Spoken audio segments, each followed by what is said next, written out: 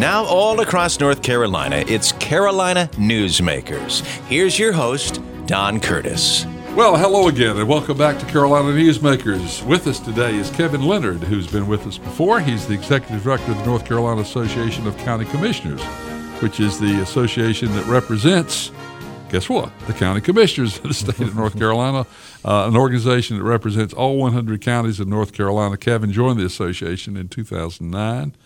And, here it is, 2019. Some people can keep a job. Yeah, it went by real fast. Yeah. Well, first of all, just for those who not overly familiar with what your association does, let's talk a little bit about the role that the North Carolina Association of County Commissioners plays in serving its members. Great. Thanks. Well, Don, thanks so much for having me back. I really appreciate it and looking forward to talking about county issues in our state. As you mentioned, the Association of County Commissioners represents all 100 counties. It's a membership organization, so the counties actually choose to be a part of it and have been a member of the association for as long as I can remember. We've had all 100 counties be a part of the association. We are our board of directors is made up of 50 county commissioners, 49 to be technically accurate, with one non-voting county manager as a part of our board. I want to clarify that we represent the entire county. So while we are led by county commissioners, the elected individuals, we represent the county managers, the department heads, everything that is a county we represent. So anything within a county we talk about. Four major, I would say, functions of the association. Number one is advocacy at the state and federal level. It's really how the association started way back in 1908, unifying the voice of county government at the General Assembly. So we advocate legislative goals down at the building and in Congress. We have a major education and conference function of the association. So we've had an annual conference since 1908 every year, and we bring our members together to learn about leadership training and best practice sharing. And we have national leaders come in and talk to our members about current events and topics of that matter. We have a research arm, so we collect a lot of data, county-wide data, and aggregate that at and look for trends, and then we give that data to our members as well as members of the General Assembly and members of Congress, and make that data available to the public as well, with the hope that it helps inform good public policy decisions. And then lastly, a major part of the association, since the 1980s, I would add, is that we provide risk management services. So that also translates into insurance pools for our counties. So we serve our counties by offering two lines of insurance, workers' comp and property and liability.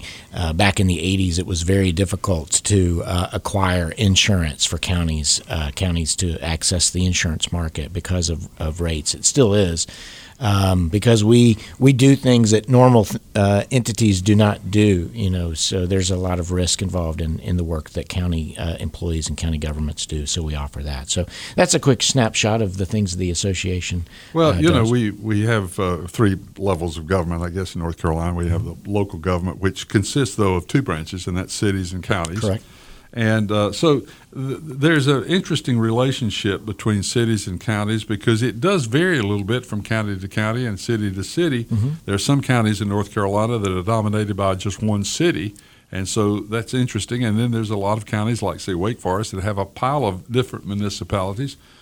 And so you also then there's a sister institution, the League of Municipalities, that you always work very closely with. Sometimes there's a conflict of opinion, but because there's some things that have to be discussed. But because of this role, very often you are able to work these things out in the way that it's supposed to be worked out. That's civil discourse. Exactly. And I would say this too, that North Carolina is somewhat unique in the nation in its system of government. I would say there's probably 5 states in the nation that are similar to North Carolina, where the local government, and I would say specifically county government, is an arm of the state. So the county government is created by the state with the purpose of delivering state services like social services or public health.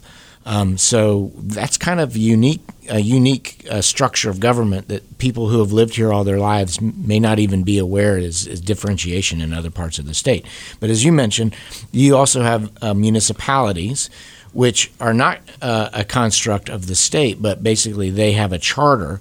They apply for a charter through the General Assembly to become a city, and then that allows them to raise revenues to have additional services in that municipal district or in that unit of government. The county government represents everyone within that city. Just as an example, what's different just to our neighbor to the north in Virginia, the county itself is an entity, but the city is not part of the county. I know that's kind of difficult to explain, but if you go through the county and then all of a sudden you're in the city, you're in a unit of local government, and they don't overlap. In North Carolina, it's sort of like a layered cake. You've got the state, the county, and a city, but you're always in all of those things at the same time, and those services in the county are provided to every person resident within any level of government that you're in. Of course, one of the big functions of counties is the construction of schools and the school system, and so the Board of Education is another entity in there, and there are some city school systems, but they operate more independent of the cities than they do the county. Because I'm glad you brought school boards up, because that's another locally elected board that people will run for, and their primary purpose, school board, is to really look at that school system and work on the curriculum. They hire the superintendent. If you think of the county government in the larger sense of like the federal government, the county government's what I would say is the legislative branch. They're in charge they're the purse. And then you have all of these different departments or boards, like the school board or the sheriff's department, which is an elected official, a constitutionally elected officer. The social services, as I said earlier, in public health, those are all departments or elected officials. And the county government raises revenues through property tax and sales tax, and then they're responsible for divvying up the budget to give to those separate entities. In the 1930s in North Carolina, there was a major overhaul of government in general, state and local. And in doing so, the state took on certain responsibilities like transportation. It makes sense to have a statewide transportation system and plan. And before that, each county was responsible for their own roads. So the state took that responsibility over and sort of reshuffled the chips on other things as well. One of those is schools, and you brought that up. So the state is responsible, the state of North Carolina is responsible for operational costs of schools. That's your teachers' pay, your supplies, sort of anything in the building. The county is responsible for the infrastructure, so for building the school building and other things in the county like jails and courthouses and community college buildings and things like that. So the counties are really responsible for that infrastructure piece, that tangible place you walk into. And you mentioned transportation. You know, from time to time we hear people say, well, it's a county road. There is no such thing as a county road. It's all part of the state system. That's correct. It may be in the county, out in the county, but there is no county road. That is correct. These are state roads. If you're out in the county, it's usually a state road. Now, there are municipal or city roads. Yes. Cities have the ability to build roads, and they do. And so if you're within the city limits, it's likely that you're on a city road. That gets a little more complex in terms of if it's a state highway or federal highway or things like that. I don't know.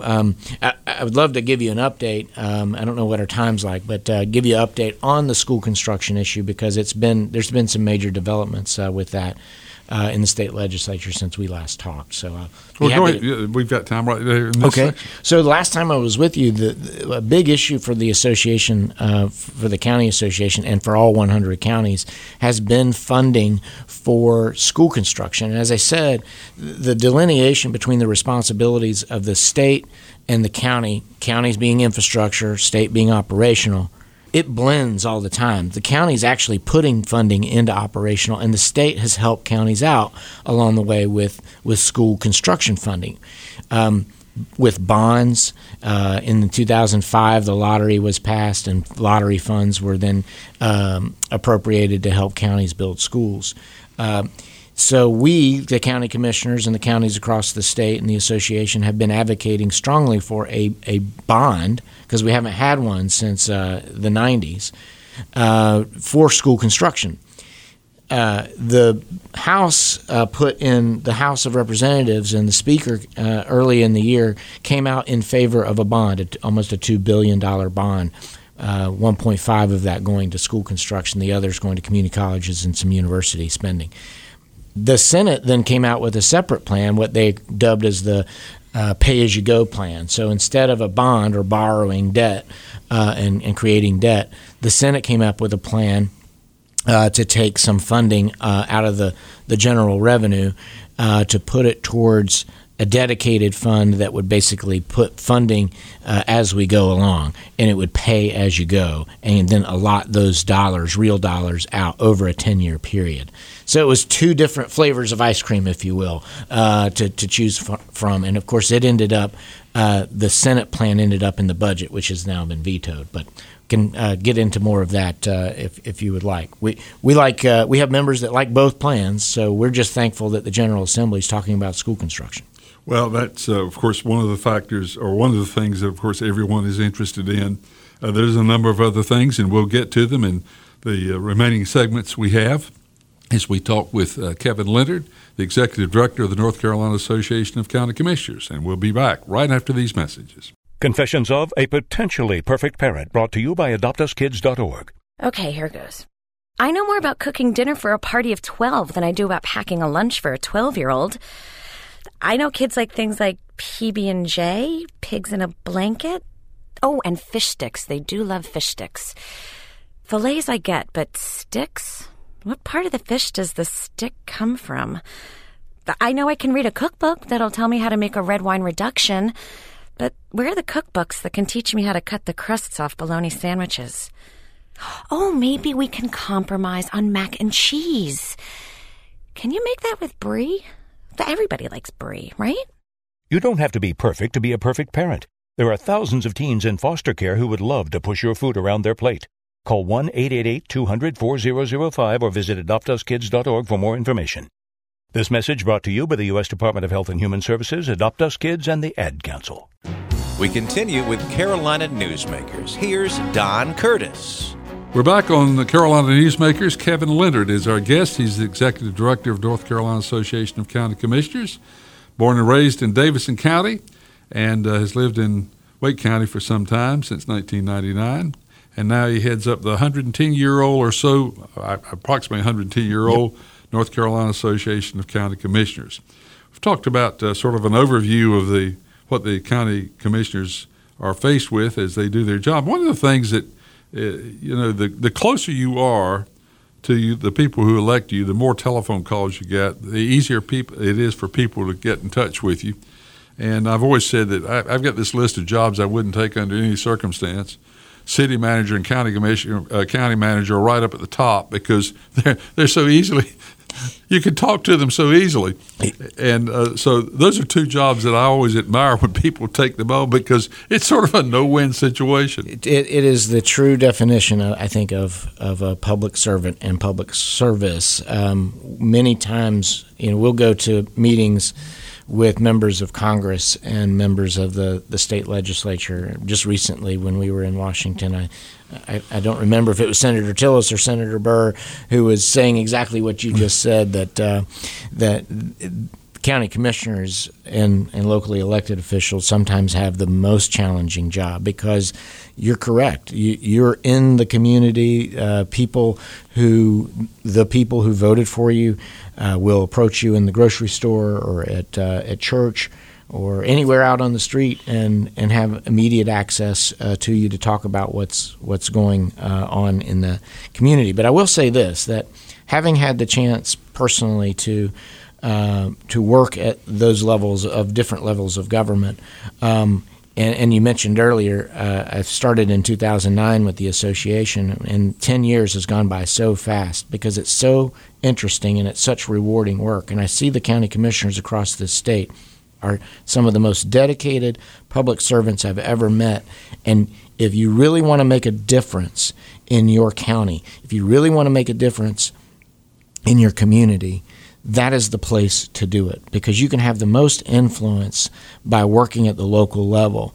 And the other great thing about that is that because you are there with everyone in your community, you can quickly draw people together and work on a solution to affect things like early child care, early childhood education, social service foster care programs, and you can work creatively to build programs in your community. So if there's anyone out there who is listening who has an interest in changing your community, in making a difference in public policy, I would encourage you to look at local government. And there's also other ways to get involved. You don't have to run for office at the local level. You could also volunteer.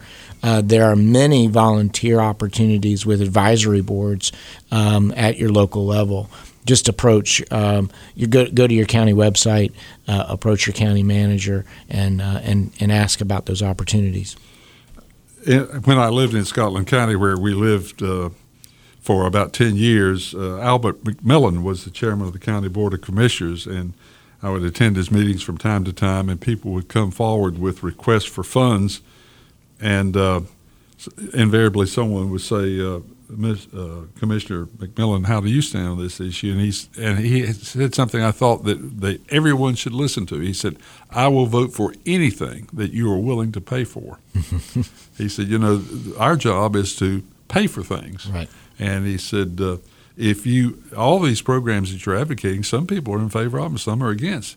The question is, can we pay for it? And that's the real question. It's, it always boils down to money, no matter where you go. Indeed, it does, and that gets back to something we mentioned earlier about the county commissioners being the purse or the legislative branch at the local level. And so I think it might be instructive to your listeners to think about or understand a little bit better how the funding comes into the county. So the county can get funds in a couple of different ways. The main way is through property tax. And so if you are a property owner in your county, then you are paying property tax, and you probably know that already, but you're paying property tax, and that goes into the county fund. And then the other way is through sales tax. And there's various levels of sales tax in North Carolina. Let me back up to property tax. The county commissioners have the authority, which is granted by the state in statute, to set what the property tax rate is. So every year there's an analysis. Well, that's not accurate. There's a reevaluation. It can be every 4 years or up to 8 years, and there's a reevaluation of the property, and that sets the rate. But they set the rate, and that will dictate what type of rate the property owner is paying, and thus the revenues that come into the county budget. Moving on to the sales tax, there are multiple articles of sales tax. So there's a base rate sales tax of like 4%-ish. I think it might be 4.25. Sorry, I should have that number. But in the state, and that's where the state gets a significant amount of their revenue, general revenue. But on top of that, a county can adopt, like by quarter cents or a half cent, an additional sales tax rate, and that adds again into the into what they can spend. They could also get funding from the state for other programs that are basically shared programs that the state mandates that a county provide. I've talked about social services quite a bit, and I did already, but I'll mention it again, and public health. The state requires the county to do public health and social services, and so some state funding comes along with that. So then, as you said, there's a limited amount of resources, and then the county officials have to wrestle with all of those different priorities of the things that the citizens want, whether it's parks and rec. and those parks and rec programs or after school care programs. But then those are nice things. Some people would say they're absolute necessities, but the mandated things by law are things like public safety and providing for the sheriff's department, and in some counties fire, like volunteer fire and things such as that. But you talk about public safety and health and some infrastructure, schools. Those are the things that counties must provide to the citizens or the residents in their county. One of the things that you deal with and become of great value to many of the counties is the size issue. We have some very large counties like Mecklenburg and Wake and Guilford and some others. And then we have some extremely small counties where, as I've pointed out several times on this program before, there's a couple of counties that have less people in the entire county than my church. I go to kind of a large church, but the same services have to be provided, the base services have to be provided in those small counties. And that has to be very difficult when you've got a population of 4,000 or 5,000. That's right. So in the whole county. In the whole county. And that makes me think of Tyrrell County down east, which has a population of right around 4,000 folks. And you're exactly right. Those base services, those mandated services are required, and they should be. The citizens and the residents who live in Tyrrell County should have the same level of services, or at least access to some of those services, just as the folks in one of our larger counties.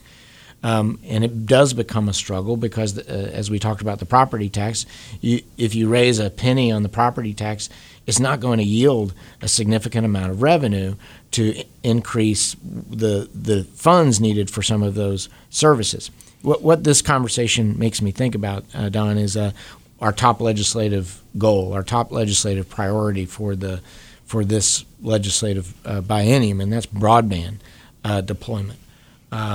Because if you talk about trying to provide services to a county that may be struggling in some way with things such as connectivity and related to education opportunities and economic development, our members have identified high-speed internet and broadband connectivity as one of the top issues to access that would give them the ability to at least have the opportunity to keep some of their folks home or draw business into that county, because more and more people are working remotely now. And Tyrrell County is a beautiful county, but if they had more connectivity, they might have more educational opportunities. They might have more folks coming down there to live during the summer or have a second home there so they could work from there. So broadband connectivity is a major issue for all of our counties, not our small ones primarily, but all of our counties in general. Where does that stand as far as the legislative budget so far? So there's a couple of things to mention on that. In the budget, what the leaders in the House and the Senate have done is they've created a fund called the Great Grant Fund.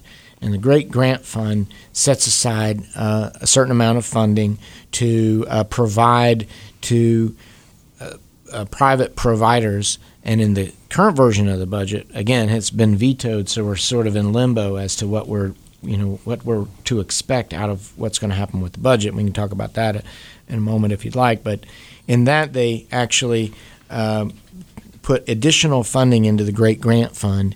I think it's about $15 million that counties and other providers could access to help incentivize getting more connectivity out there.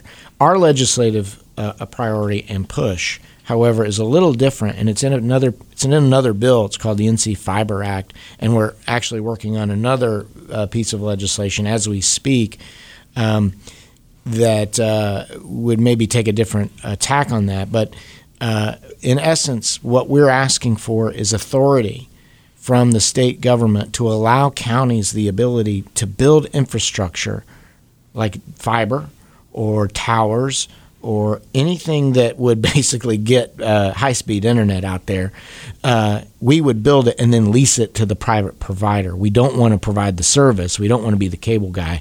We just want to be the provider of the infrastructure. I mentioned earlier churches and community organizations, and even within counties, there's a lot of what we call we and they. For example, the County Board of Commissioners will refer to the school board as they, and the school board refers to the county commissioners as they.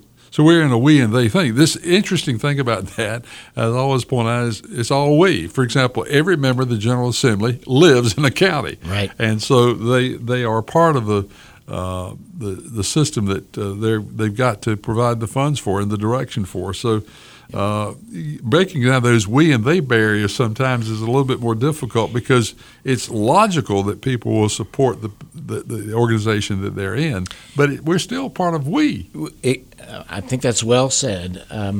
Whatever it was. Well, the we part, it makes me think of this, that county commissioners, and this is something I've realized over my time at the County Commissioners Association, is that if you're a student of government or love public policy, this realization came to me that county government and the government design in North Carolina is structured in such a way that the county commissioners are forced by the design of our government to collaborate.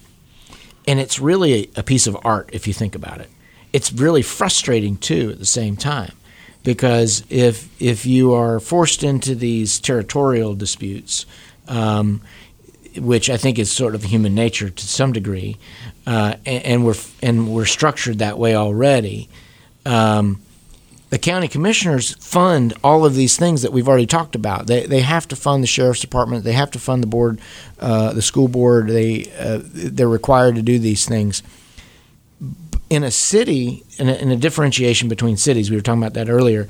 The city has more of a direct mission, and it's for the residents and the services within that district. And the way that they're structured, they're basically saying this is how it's going to be, and this is what we're going to do, and the service that we're going to provide. The county commissioners, a differentiation there is that it's designed in such a way that they have to come to some agreement. This board of 5 individuals or 9 individuals, it varies from county to county. They are forced to sit down and collaborate and make decisions, the best way to spend these resources, these funds, and the answer is not clear. Everything's important, everything's a priority, but they've got to choose, and so it forces collaboration between these school boards and these other boards, that the sheriff's department and the social services board and public health boards. It sets up conflict, but conflict's not bad, as long as you have civil discourse. And I think that's what you were getting at in your comment, that we have to keep the bigger picture, that we are all in this together and trying to provide the best service. And I think that county commissioners are extraordinarily well equipped to have those conversations. And that's why when a county commissioner is elected to the state house or the Senate, and that happens quite a bit, I think it's a natural progression. From my perspective, I'm delighted to see that, because they're already well equipped to go down to the General Assembly and know how to work and collaborate together across all kinds of aisles, not just political aisles, but all kinds of aisles. Kevin Leonard has been our guest. He's the Executive Director of the North Carolina Association of County Commissioners, and we've been talking about the function of that wonderful organization that serves our state so well. Our program has been produced by Jason Cog, and he'll have another interesting guest for us. If you'd like to hear a repeat of this broadcast, you can go to carolinanewsmakers.com and hear just that. As I said, we'll be back on the same group of stations all across North Carolina again next week with another guest. So till next week, same time, same station. Have a nice week, everybody. Carolina Newsmakers is a production of NCN and is heard each week on a network of North Carolina's leading radio stations. To hear a repeat of this broadcast, go to carolinanewsmakers.com. Carolina Newsmakers is produced by Jason Kong. Network engineer is Alan Sherrill. I'm Scott Fitzgerald, inviting you to join us again next week, same time, for Carolina Newsmakers.